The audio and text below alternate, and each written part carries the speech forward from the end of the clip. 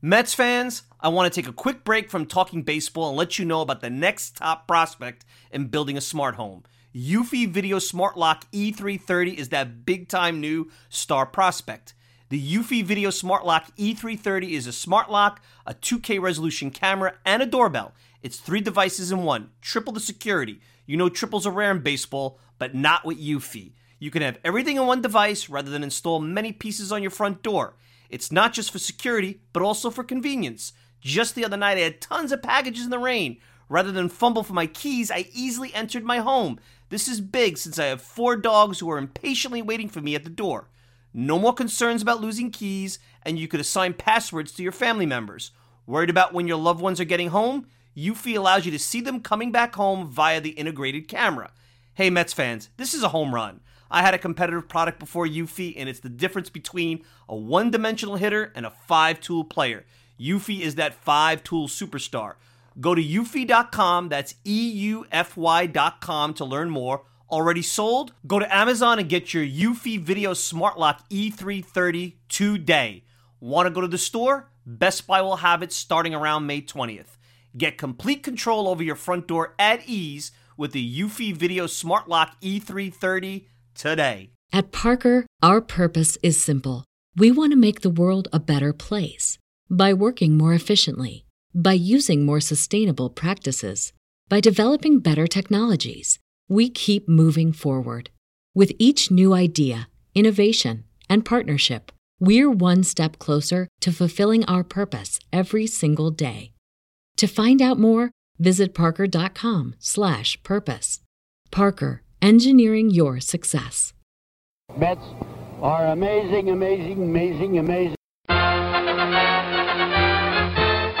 There's a fly ball hit out to left. Waiting is Jones. The Mets are the world champions. Here's the 1-2 pitch. Strike him out. Seaver has 19 strikeouts. Swung on, hit on the ground toward first. Milner has the ball. It's still a draw. It's over. The New York Mets have won the pennant. The New York Mets have won the pennant.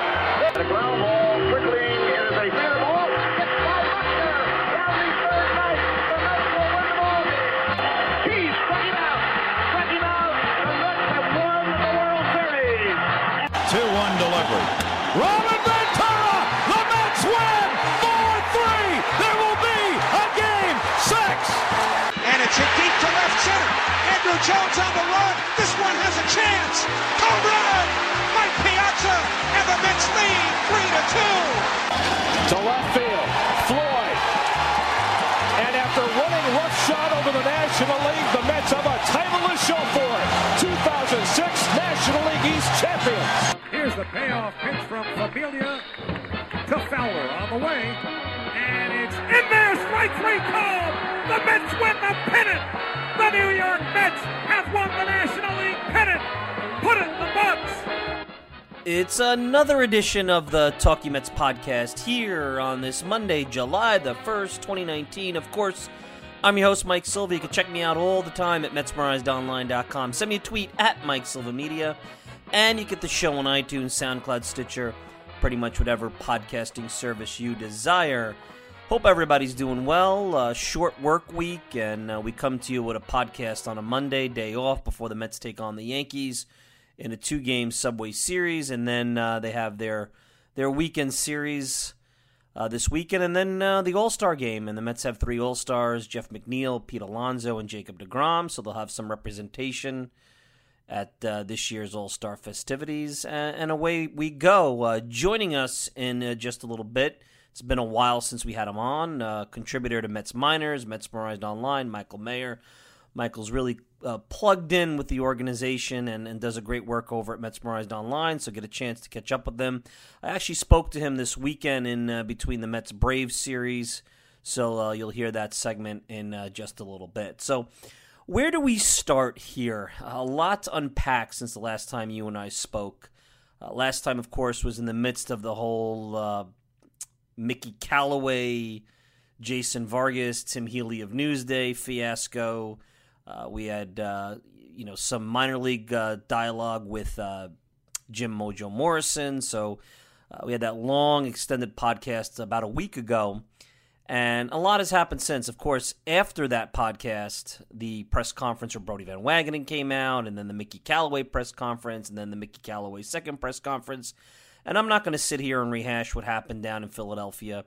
And coming into the action, coming into tomorrow's action, the Mets only have two teams in the National League that they have a better record than, and that's Miami and San Francisco. And although they're only 6.5 out of the wild card, which really speaks to the parity of the National League, there's been no indication that this team, specifically on the road and against elite, the top 3-4 teams in the league, have been able to put any kind of sustained, I'm not even saying winning streak, but period of time where they win series consecutively to close the gap on 500 and then move forward past that, which is really what you wanted to see on this last road trip, which they ended 3-8. So by all purposes, and I think if you put anybody in the Mets organization, including Brodie Van Wagenen, on in front of the mic, which right now he's declined to do other than talk about their signing of Matthew Allen, their third-round pick, a big signing, and we'll get to that. They'll say that, I think if they really were being honest, they'll acknowledge that they're looking towards 2020, and that's a huge disappointment. Because this is the third year in a row the Mets went into the season feeling they could compete for, at the very least, a wild card. And we're faced with looking towards the future, which is a conversation we've had now 3 years in a row. And 3 years in a row I've said the same thing, that I still feel that ripping this team to the studs, I think anybody ripping a team to the studs, with the exception of teams that are in dire financial straits, I'm talking Houston, when they weren't even having their games televised in their own city, type of regional network, austerity type of situations. Really ripping teams to the studs does only one thing, and that provides job security for the general manager and saves ownership a ton of money. So it's funny a Mets fan base that's angered about the owners and the owners not spending money would endorse such a move, which would fly in the face of what really makes, what really sets them off. I mean, it's really the exact opposite of what they want, yet a lot of people are calling for it. Where we start, you first have to start with the manager. And I've been a big Mickey Callaway supporter in the sense where I felt since day one as a new manager coming into a tough spot, he really hasn't gotten the benefit of the doubt that his predecessor got in situations where, he didn't do much different in terms of in-game management. I think Mickey has been very unlucky. And I kept saying that the players, if the players in the clubhouse and the preparation of the organization and the team on a daily basis is there, then why would you remove the manager? And I said that after the Miami debacle, the sweep, why would you remove the manager and decide to move forward with somebody else who may not be the full-time replacement, who may fool you into thinking they are the full-time replacement? Think Jerry Manuel 2008. You get yourself locked into another bad situation, and now you sign the guy to a 2 or 3 year deal, and now you're back to the same scenario a year and a half down the road, and the beat goes on, and you really don't want that. You want to give Brodie Van Wagenen the time to do an extensive managerial search, and I felt that you let Mickey ride out the season, and who knows if things turn around, if he shows progress, if the team makes maybe a comeback of some sorts, which is unlikely, maybe you think twice before letting him go on the final year of his contract, but a lame duck is never a good thing. So either way, it was very unlikely that he would be back in 2020.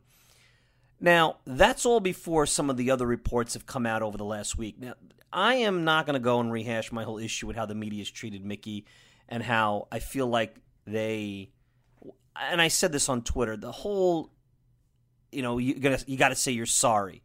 When you say you have a private conversation with the injured party, in this case being Tim Healy, and we talked and we've moved on, I think I'm sorry is in that. To have the guy grit his teeth and say I'm sorry is to me a public flogging, a way to embarrass him. The organization, i.e. the owners, not i.e. the owners, Jeff Wilpon, they were very sensitive to this criticism. They've always been, going all the way back to when the firecracker incident and the bleach incident back in the early 90s when Fred Wilpon essentially threw Vince Coleman off the team. for that incident with the firecracker and the young kid, the baby, I think it was. They're very sensitive to this stuff, as well as they should be. I mean, this is a little bit different because although Tim Healy was threatened by Jason Vargas, nothing really happened. And sometimes I think a lot of these threats are macho posturing. Regardless, you shouldn't make somebody feel like that in their place of work. And it sounds like there's more to them than meets the eye. And like I said, I think the media has been really trolling for problems with with this team, with their coverage, specifically how they talk about the team on Twitter, where they feel it doesn't count. And I saw some tweets out there, and I think one was really, really well said by our friend Paul Lebowitz. He's been on the program, he used to work for FanRag. And he said a lot of these things that are said on Twitter are things that were said maybe at the bar or in private, and now it's out there in the open for everybody to see. So it changed the dynamic. But regardless, if ownership wants you to say something, you have to salute those stripes, and you have to do it. And it sounds like Mickey Callaway didn't do that. And he went rogue. And if you listen to Andy Martino has indicated that there seems to be a disconnect between Mickey and the front office in the sense where they don't get a feel about where he's going. And that's not good. Now, is that because they've created that, leaving him out to dry here? I don't think so. When your bosses ask you to do something and then you go off script and you really are perplexed about why someone is going off script, that's a problem. Mickey says things that don't help him, and I think he has struggled from day one with protecting his team, managing the media with the rote cliches, and giving them some meat to work with. He's done a bad job of using the media as an asset or as a tool to help motivate his players, although I don't know if in this day and age that's something that is even feasible anymore, because I don't know how today's player takes to being criticized publicly. Something that was done in the media many times in the past in various different sports in this town. So he struggled with all those, and I think a lot of times his conversations come out clumsy. He gets set up by the media, and he takes the bait.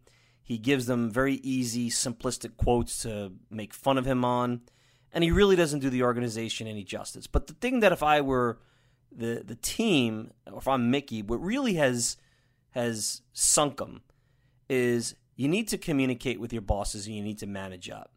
You need to manage the media, but I think in some cases there may have been, and it sounded like the owners were in his corner. Jeff Wilpon was in his corner up until this incident. But once you turn and you start to take your poor communication or you turn on your bosses, that's hard to come back from. You usually never come back from that. And you already had a boss, one of them, Van Wagenen, that didn't hire you. You had an owner that was in your corner but needs to win, is under a lot of pressure, and an organization that's known to bow to media and public pressure. So to me, Mickey Callaway, even he may not survive this season, and I thought it was a shoo-in because I didn't think things would get ugly. And although they've been losing, and they lost 7 in a row prior to their win against the Braves, they're still competitive. This team right now, and this leads me to Van Wagenen, this team has an historically bad bullpen. As a matter of fact, I don't think I could have predicted this. I think I saw this stat on Saturday. 3 of the top 4 bad bullpens in Mets history have been in the last 3 years. The other bad bullpen, 1962. That tells you a lot. Now, there's a lot of bad bullpens throughout the league, and there may be a lot of reasons for that. But even a league average bullpen with this crew has them in contention. Now, they have warts. They're not a perfect offensive team. And the starting pitching, to me, although the metrics on Fangraphs indicates it's a top 10 rotation in all of baseball, and Zach Wheeler and Jacob deGrom and Noah Syndergaard are top 25 pitchers, pretty much, depending on which advanced metric you're looking at, it hasn't felt the same. The starting rotation has let them down. If you really want to look at expectations coming out of spring training, the only pitcher who has really lived up to what you would expect would be Jason Vargas, who's given you pretty much what you would want out of a fifth starter. Actually, he's been a lot better than most people thought. It was a pitcher that some thought, sometimes myself included early on, couldn't get through the batting order more than once. So those disappointments, coupled with an offense that was built to be an improved offense, but not a powerhouse, an offense that would score enough to support a very good top echelon rotation, and a bullpen that's improved that should be able to navigate 6 to 7 outs with 2 closers in Edwin Diaz and Jeurys Familia, and some decent arms in Seth Lugo and Justin Wilson and Robert Gazelman. So none of that happened. And you've had this historically bad bullpen, and this is now the 3rd year in a row with 2 GMs that, and let's face it, the Mets haven't built a good bullpen maybe since 2006. That's a long time. That's 12 years of not so great bullpens. So it leads me to Van Wagenen, who now, especially in national circles, has become under fire. And I've even seen some people suggest that maybe it's time to consider moving on from Van Wagenen. Not so much the media, that's fans. And I laugh at this because not everything is bad in this organization. I cannot give Brodie Van Wagenen a grade going into the All-Star break. His grade is incomplete. I'm not sure I could grade him through at least a full year on the job, which would be in October. And I personally don't know if I could give him or even give you an indication of how good he's doing. So maybe the middle of next year when he's got a couple of drafts under his belt, a full season with the big league roster, and then potentially it looks like a winter to revamp the coaching staff and put his own little spin on that with his own manager, which he elected to keep Mickey Callaway. But I suspect coming into the job, especially as he took the job, mid to late October, and with an owner that liked the manager and endorsed the manager early on, it wasn't a situation where he was going to overturn the apple cart and be able to really go out there and get someone who would do a thorough search as well as build a team that late in the process. That was one of the downsides where the Mets did not when Sandy Alderson essentially resigned due to his health issues back in late June of last year. When they didn't move on the search then, and they were criticized for that, I think a lot of that stunted to a certain degree their ability to fully plan and go into 2019 with the best possible structure in place. A little bit of an excuse, but look, let's face it, it's reality. With that, Van Wagenen has brought in some really top lieutenants, Alan Baird, Jared Bannon, both from the Red Sox, a really top, respected statistical guy in Adam Guttridge. It's hard to evaluate because, again, with some of the new way of looking at players, some of the new technology with the virtual reality that they're bringing into the organization, it's too soon. And you don't have a lot written about it. I think part of it is because a lot of those in the media haven't been able to get close to really do an in-depth look of what are the Mets doing stuff differently. Maybe they don't want to share that. And more importantly, they've been too focused on the negativity surrounding the manager and the team and really writing a narrative around how dysfunctional they are. And that's been my problem. They haven't really dived into, what is Van Wagenen's way of running an organization. Maybe he's not allowing them, but I don't know if they've tried. I find it hard to believe that they've tried. So I can't give Brodie Van Wagenen any kind of grade. I can tell you that the way he went about his first draft, and this will be one of the things we'll talk about with Michael Mayer, was impressive. He was able to snag a Scott Boras client in the 3rd round, was able to do it by getting him to sign for well above slot at $2.5 million, but not high enough where they lose a future draft pick. He was able to still fill out the draft with college seniors and maybe some component players, or who knows, throughout the rest of his picks. Now, granted, Brodie's not picking all these players. He has a scouting director and those underneath him, but he's the GM. He's setting the tone. And believe me, they didn't pick Matthew Allen knowing who was representing him and knowing how difficult or how long the odds were of signing him. If it wasn't for Brodie getting on the phone right before that pick and feeling out the kid and seeing what the situation was. That's where having an agent in the front office and someone who's used to going for it and being a salesman and really pushing for those stretch goals is a lot different than Sandy Alderson, who at times was a very conservative, old-school general manager. I think some have compared him to an actuary. It's almost like you were dealing with a lawyer. I mean, that's where Sandy is. He was a lawyer. So I don't feel that it's all bad. And I think that would be talked about more if the team was successful. Now, where do they go? The real first challenge for Brodie is this trade deadline. This team, and if he continues, and I think this will be a very fair question for him when he does finally speak about the current roster, if the mantra is win now and also win in the future, which means put the most competitive team, the way I read it, put the most competitive team out in the field now without sacrificing for the future, then some big decisions have to be made, specifically about Zach Wheeler. Jason Vargas could come and go. He has an option at the end of the year, a team option, and all indications are that the organization is not happy with him, so I would expect him to go sooner rather than later. And Todd Frazier, to me, do you really need to save money on the salary? Maybe the ownership group wants to do that. What can they get from him? I don't know if you can fetch a heck of a lot for Todd Frazier. The league really makes it difficult to trade guys in the final year of their contract unless there's a real bidding war somewhere in the fold of like Aroldis Chapman when he's a free agent, who was an elite player. Now, I don't know if Zach Wheeler falls into that, but he's certainly a starting pitcher that you could debate how good he is. There are metrics that put him, like I said, in the top 25 of all of baseball, and in some cases put him in the top 20 if you go to Fangraphs. The eye tells me he's not as good. I looked at a tweet from his brother, Adam Wheeler, and I think Adam actually said it best. What's the difference between my brother last year and this year? Bad defense has killed him, and a juice ball with home runs, because a lot of his peripherals are still the same. I don't know if I can confidently say that if you give the ball to Zach Wheeler in a big spot against a big team, he's going to come up big for you. I go back to that Yankee Stadium start, that day game in the doubleheader. I thought he came up small. But again, a situation where bad defense and a juice ball probably did hurt him that day. So not all of that's his fault. But the real key will be if the Mets don't want to re-sign him, or they're confident that even if they do lose him, that what they get for the qualifying offer and a draft pick is enough for them to turn into some kind of asset. They need to be right. They need to go out there and make a deal for one of these rental players that really nets them something. One of the problems with this organization has been they haven't been able to even net component players out of some of the deadline deals they made a couple of years ago when they got all those relievers. Yeah, Nogosic is here, and we'll see if he turns out. He's an interesting prospect. Handhold has not really produced anything. Gerson Bautista is gone.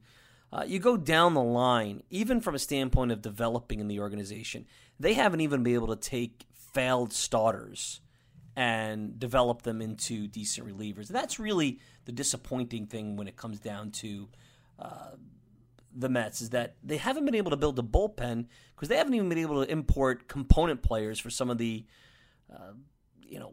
assets that they've had at some point throughout their throughout the last few years.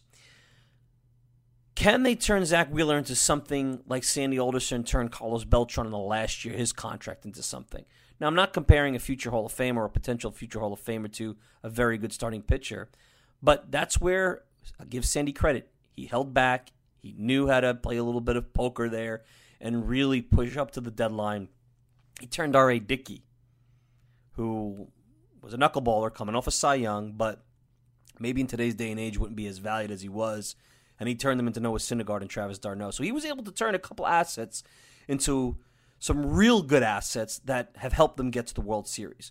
So that will be Van Wagenen's next test, and we'll see where he goes. Now, the challenge here also lies is if the Mets want to win next year, there are a bunch of free agent pitchers out there.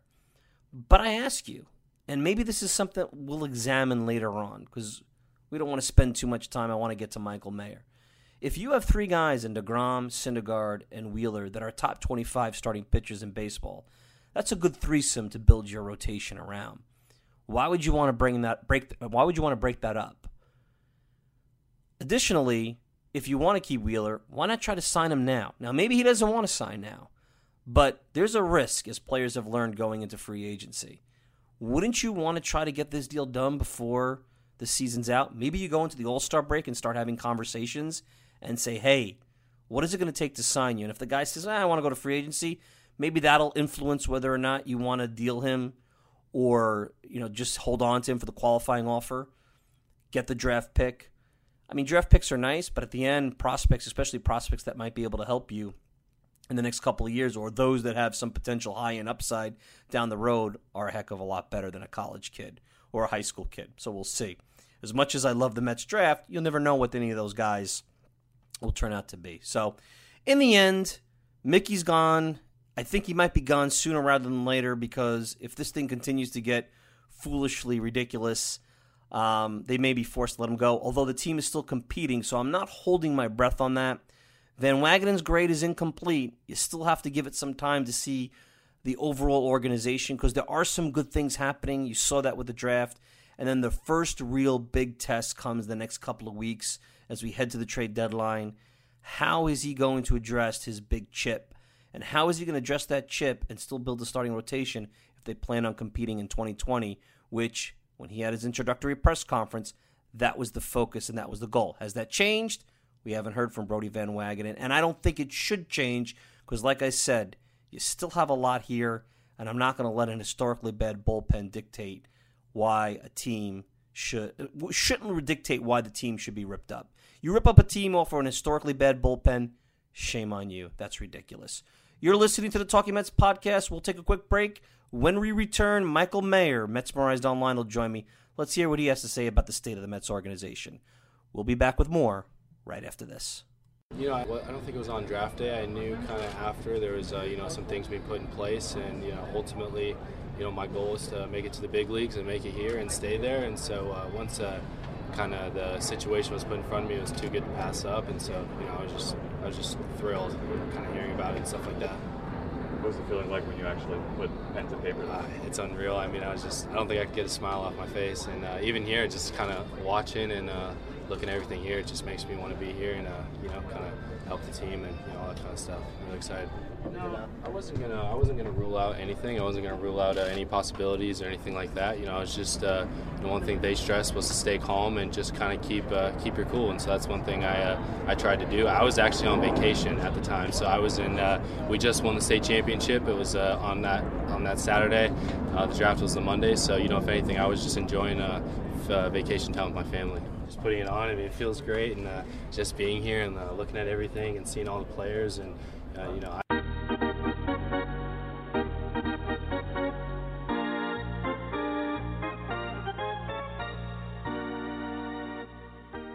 We're back, and joining us from Metsmerized Online, Mets Miners, our good friend Michael Mayer. It's been a while. We haven't talked to him since spring training, and as we head to the end of the first half, he'll be joining us. Mike, wish it was on better terms here with the Mets, but, how you doing, and welcome to the program.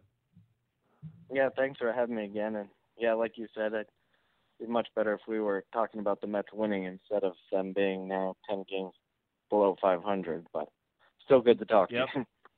Yeah, I mean, the Mets and Michael and I are chatting here as the Mets head into their finale with the Braves. They just lost their seventh in a row, a tough loss out at Citi Field on 69 weekend. And I'll start here because, now the theme is changing. Throughout the season, I've been talking about, ways this team could stay afloat and then get to 500 and then begin the creeping towards the wild card contention, and then maybe what they could do to add to this roster. And that's just quite simply not going to happen. But I don't think everything, when you look at it from an organization standpoint, and that's why I wanted to bring you on this weekend, let's talk about the organization standpoint. Because when Brodie Van Wagenen came on board, he talked about winning now and winning in the future. And winning now is not always easy. And I know we'll get to Cano and Kelenic and all that stuff, and you don't want to sacrifice the future, but what they pulled off, I think, with the draft, with Josh Wolf, with Brett Baty, with the signing of Matthew Allen, which was, I think, somewhat unlikely if someone had told you going into the draft. I think that's a big step towards building up the future, building up the farm system, and putting some assets into this farm system that, quite simply, they haven't had in quite some time. Oh, for sure. I think if the Mets were winning or even playing around 500 more, what they did in the draft would be getting talked about more, because what they did was pretty impressive to be able to get, essentially, you're talking like two of the top 15, 20 overall guys in the entire draft. And that's not including Josh Wolf, who was a top 40 guy, too. So they got three of the top 40 prospects in the draft. To be able to do that is extremely impressive and boosts farm system that needed a little bit of boosting, specifically on the high-end pitching side. So, yeah, I mean, they had one of the better drafts of anyone in Major League Baseball. Obviously took a risk with the Allen thing, but I don't think they were going to do that unless they were sure of signing him. And now that they finally got it done, they got quite a trio of players to add to the system. And I know the draft is about those three guys, and they took a bunch of college seniors after the three picks, and who knows how those guys turn out. But did they find some maybe component players out of that? Is there guys that you like? I mean, they've signed, and I don't have the list of exactly how everybody's shook out, I should say. But it seems like they signed most of these guys, and it's not like it's complete garbage after the top three. No, they got some interesting senior signs. One of them is a seventh rounder, Luke Ritter from Wichita State. He's a second baseman. He's pretty solid all-around hitter, solid defensively. I think he's got a chance to be, like a major league bench piece. So, that's it. And then Jake Mangum, who was their fourth-round pick. He was one of the better just all-around hitters in college this year, and one of the better hitters in Mississippi State history. So, and he's a pretty good defender. I think he's a decent prospect. He's pretty old, so they'll have to be aggressive with him and kind of move him along pretty fast. But I think he's a guy that has a chance to be a major league depth outfielder. And there's a couple other guys they drafted that have some serious power, and we'll see how that plays out in the minors. But it wasn't just a wash after the first 3 rounds. They did get a couple of guys that might end up being major league depth pieces, which is good after you get to those rounds. That's kind of what you're hoping for, is some of those guys to not just, you're not realistically hoping for them to be superstars. You hope to kind of get your 23rd, 24th, 25th man out of those picks. Yeah. Is it fair to say, I think the drafting got better under Sandy Alderson maybe, and maybe it's biased because you got 2016 with Pete Alonso, but those first 2011, 2012, 2013, I understand Brandon Nimmo. You've got a Seth Lugo or Robert Gsellman. They've been certainly helpful, but those first 3 drafts when Sandy Alderson took over, really when you start to look at the team over the last couple of years with depth, I almost want to point to those drafts not yielding very much at all if you go up and down. And I guess, it's easy to focus on Cano. It's easy to focus on Edwin Diaz and Kelnick. And again, we'll get to that. But the evaluation of Brodie Van Wagenen can't just be about that trade, just can't be about this season. It's about how is he building a better overall organization. And let's be fair, I think Sandy's record with that in terms of the draft, and it's not all Sandy Alderson, of course, it was very spotty until maybe the later years, because now you see McNeil, Conforto, Alonso, so on and so forth. No, yeah, I think Alderson did have some strong drafts, particularly the last couple of years when you're talking about first, second rounders. He had some success. Even the Mets in general last year getting Kelnick, who, obviously it's not going to be with the Mets, but they used his value as a prospect to get something in Diaz that they valued highly. Obviously that hasn't turned out that way, but that's still, it was a good pick for them. And their second round pick from last year, Simeon Woods Richardson, is been a plus this year in the minors. His ERA isn't great, but he's a guy that's got a great strikeout to walk ratio, and he's only 18. So they've done well drafting recently. Obviously, the second part of that is you can't just draft well; you have to develop well, and they have a new guy in place this year for that system in Jared Banner, and it'll be curious to see. That's something you have to kind of see results play out over a period of time. It's not something you can just jump on after 1 year. So it'll be interesting to see how this continues to build out, and if the Mets are still going to stick with Brodie long term, even after what, I mean, has essentially been a disaster for the first year. Yeah, I have Michael Mayer with us at Mike Mayer MMO. I think it's hard to reboot the organization again. I mean, the GM, look, he's going to get a lot of rope here. I mean, I think it's not just because his relationship with the owner, Jeff Wilpon. You don't bring in a GM year one, and because of, and let's face it, there was a tweet earlier today, top 4 worst bullpens in Mets history. 3 of the 4 the last 3 years. And then the other one's the 62 Mets. Think about that. You take bullpens from the 92 Mets, the 93 Mets, teams that were bad. You stick them with this team, we're probably having a different conversation. So it's, it really comes down to one component. The starters have been very disappointing, but they've been passable. And I think the offense doesn't get enough credit. I know that it still falls maybe slightly above league average or league average, but I think there's a lot of interesting pieces, even component pieces there. It's the bullpen. It simply comes down to the guys he signed haven't worked out, and none of the depth pieces, none have provided very much. And I think we get to Seth Lugo, maybe time to think about, not because of just the struggles, because of the way he's being used, whether or not he needs to be considered for the rotation. Yeah, I mean, even with a mediocre bullpen this year, this team would be right in the wild card hunt, if not have a chance to contend for the division. So, and whether, I mean, Mets fans and some people like some of the moves they made, but they still haven't worked out. I mean, Wilson wasn't very good, and now he's hurt. Familia's been hurt and awful. Avalon was bad, and they misused him, and then got hurt. So it's pretty tough to imagine. I mean, it's a string of potentially bad moves, but also a string of pretty bad luck too. So, like you said, you can't just hit the reset button after 1 year. As critical as I've been of Brodie, it's tough to just give him that 1 year and see what happens.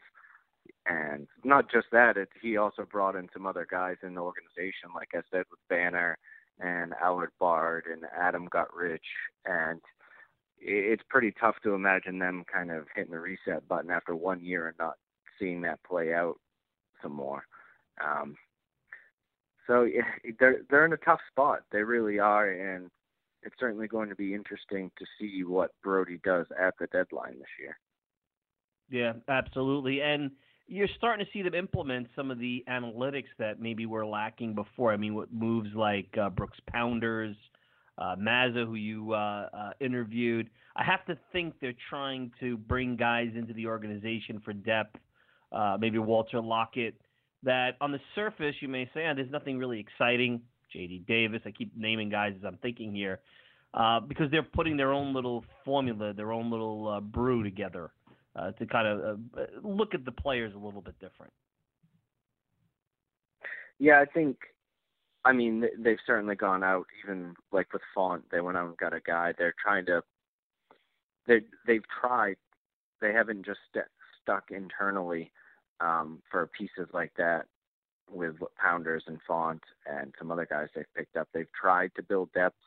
Unfortunately, a lot of those guys haven't worked out. Davis offensively has worked out for them.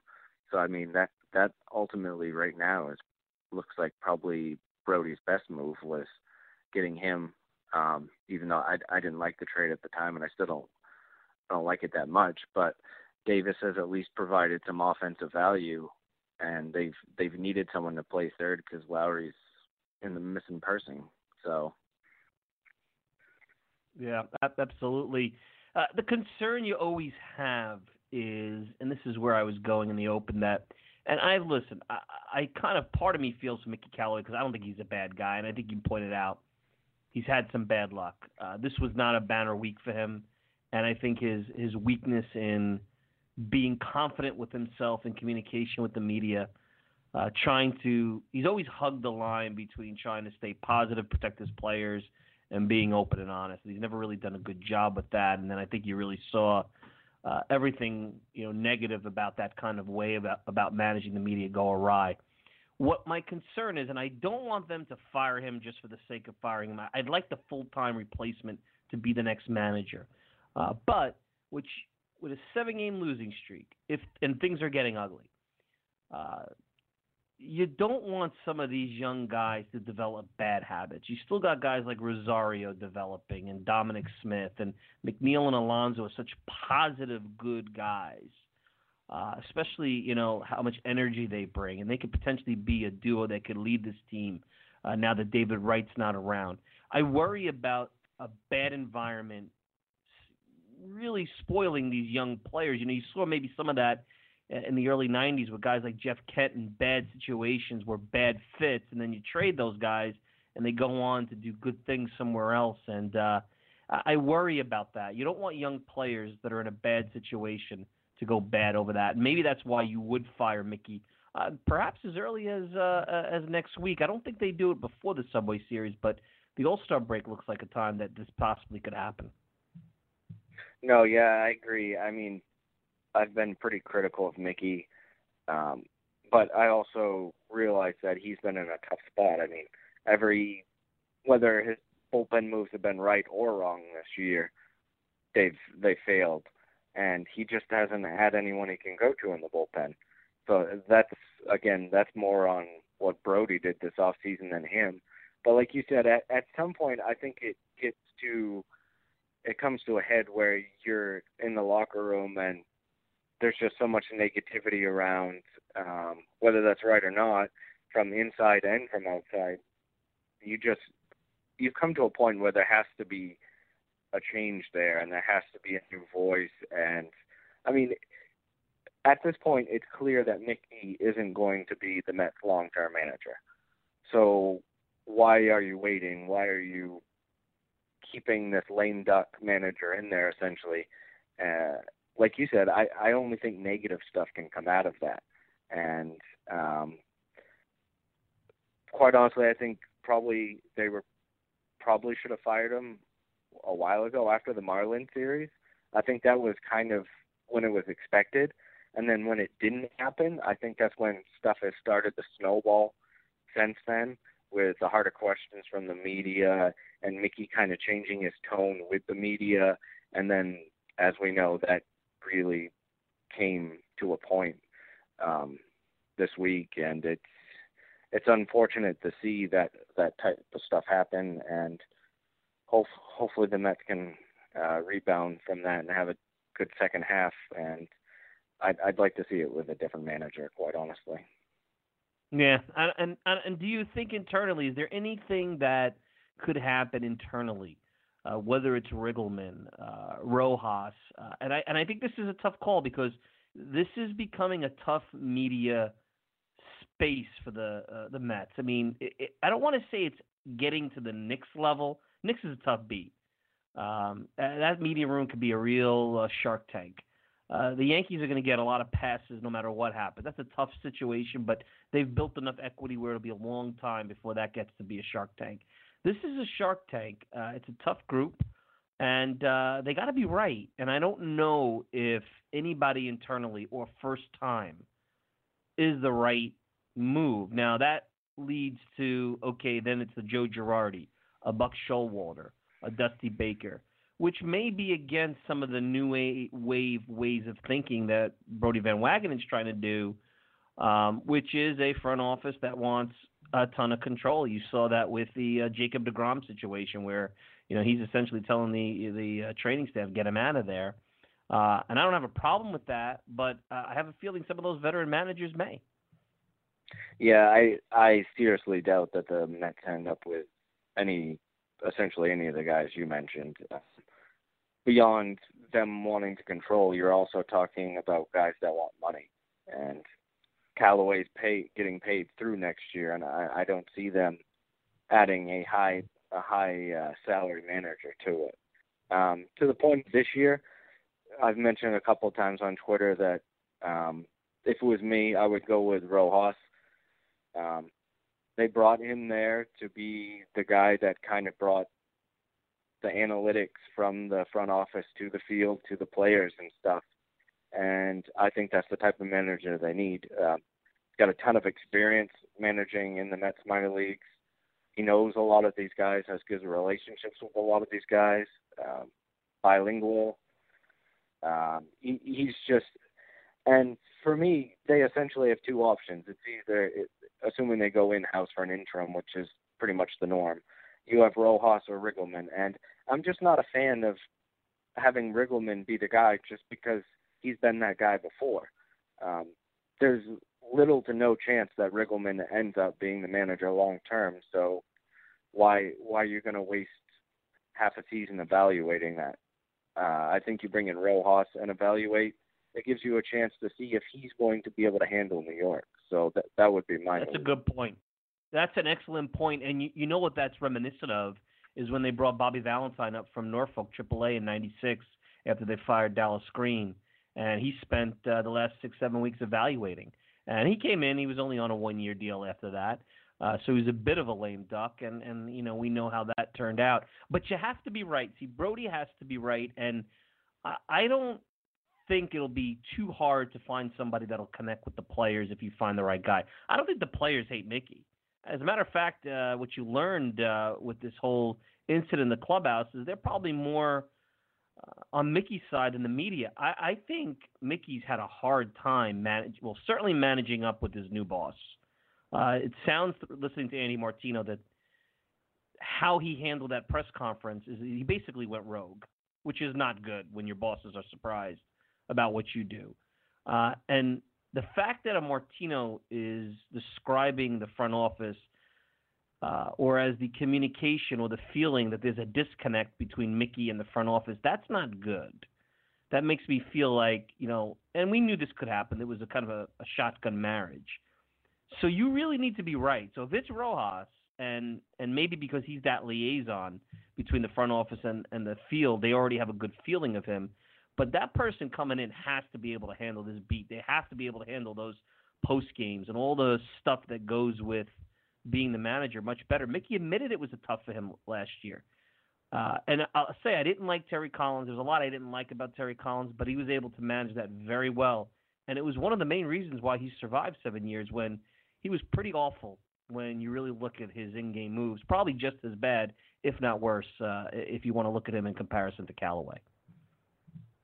No, yeah, I agree. I mean, that's what I was saying with the Rojas thing. Is if they think he has potential to be that guy and he's one of their options that they want to look at long term, I mean, why not give him 2 months? There's no better way to evaluate him than to see him with the New York media for 2 months and to see how he deals with it, and to see how he deals with the front office, because this is obviously what is going to be for not just the Mets. I mean, like you said, that this is the trend in baseball now, is that the front office has more and more control over the day-to-day things between the lineups and bullpen use and stuff. So for me, when they named him as the quality control, that was always my thinking, was that they had him in line.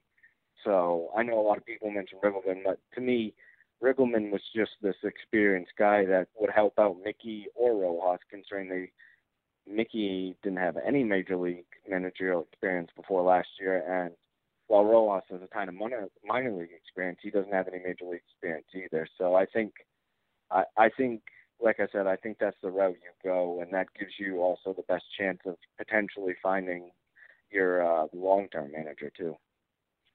Michael Mayer, Mets Rise Online, Mets Miners, we're catching up. We're really looking at the organization and where the Mets have to go here.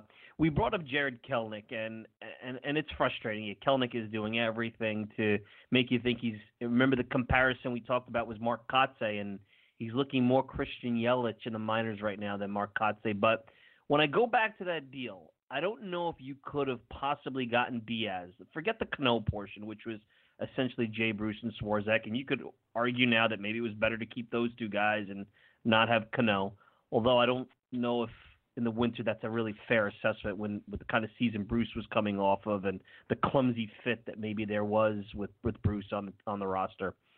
You have Diaz, a guy who is arbitration eligible starting next year. Not a free agent until 2023, an elite closer. And I don't think Dunn is going to come back to haunt the Mets as much as maybe Kelenic. I also don't know the Mets, forget Cano, could get Diaz without giving up a caliber prospect like Kelenic.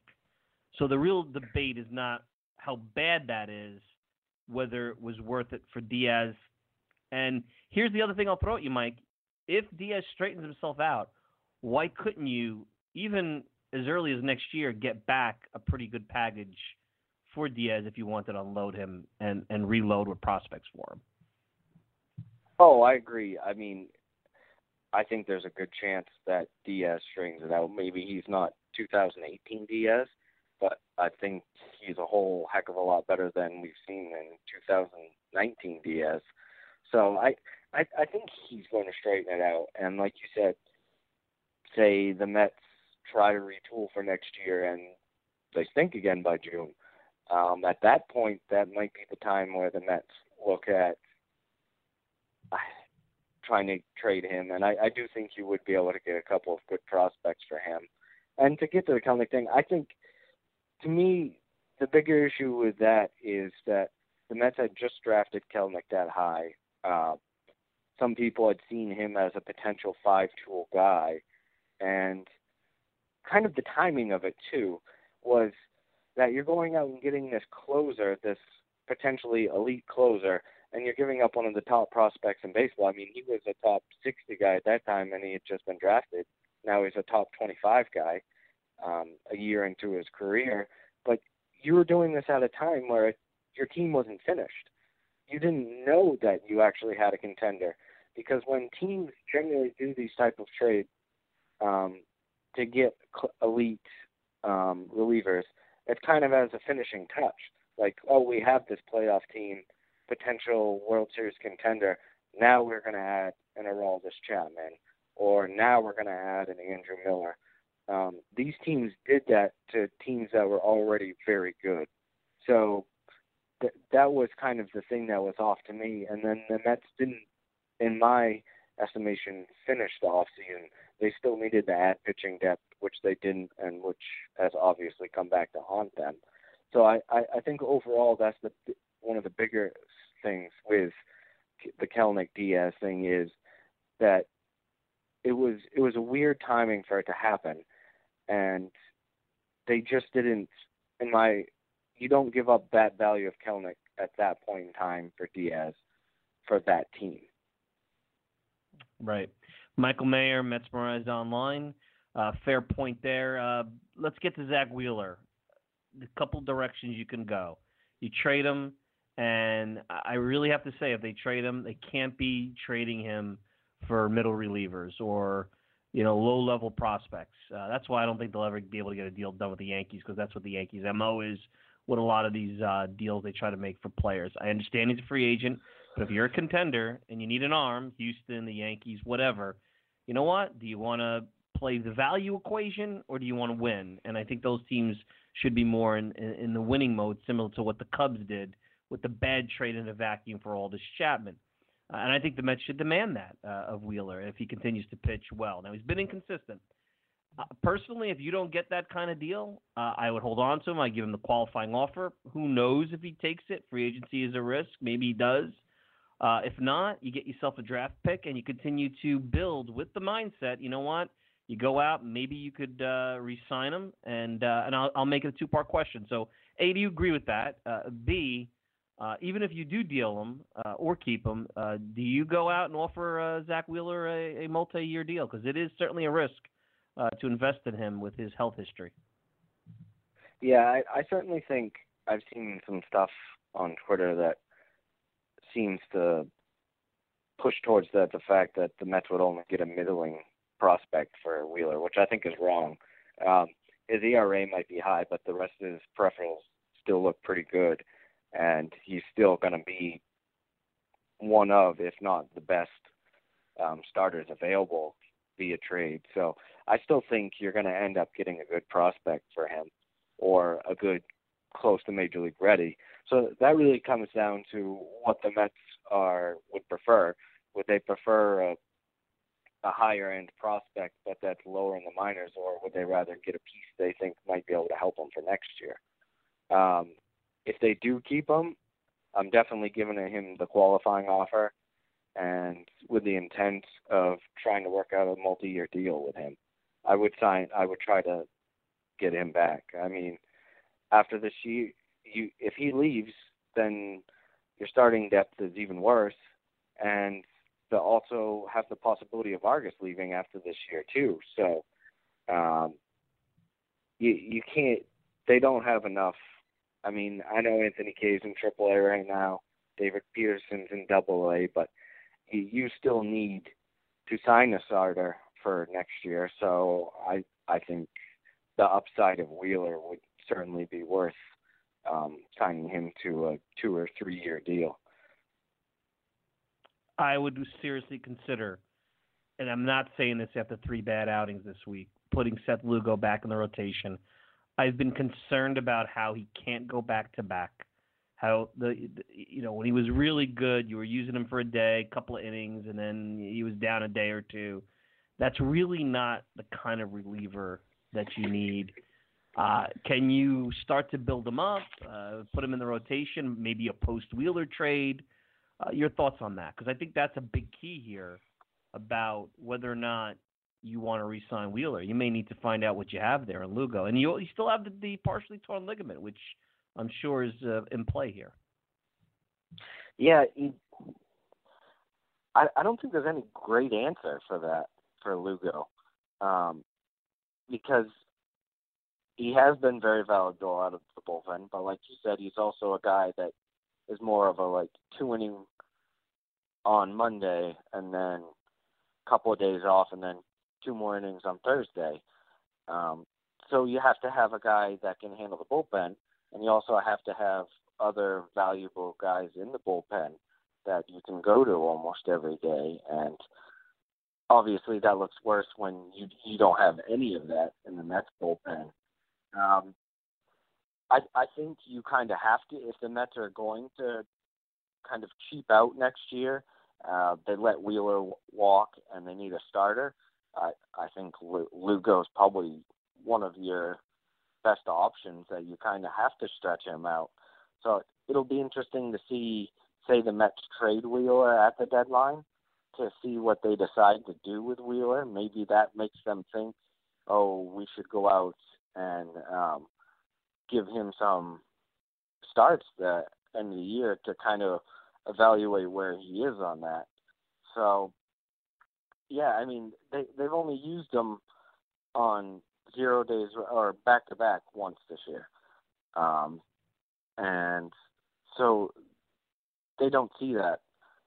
They don't see him being as that possible reliever, and he's been best on 2 days rest this year. I mean, on 2 days rest this year, he has held opponents to a 506 OPS. So, like we're talking about, that's his bread and butter. Pitch Monday, come Thursday. So the Mets really need to decide what they want to get out of him and where his strength is going to be going forward. And it kind of depends on what they do with Wheeler.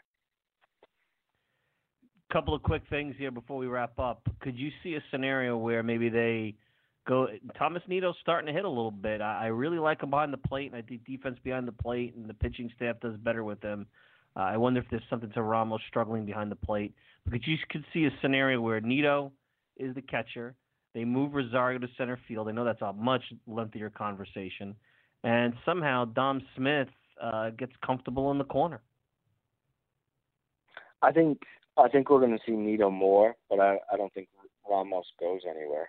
I think the Mets liked him for a reason this offseason, and they're not going to shop him. Unless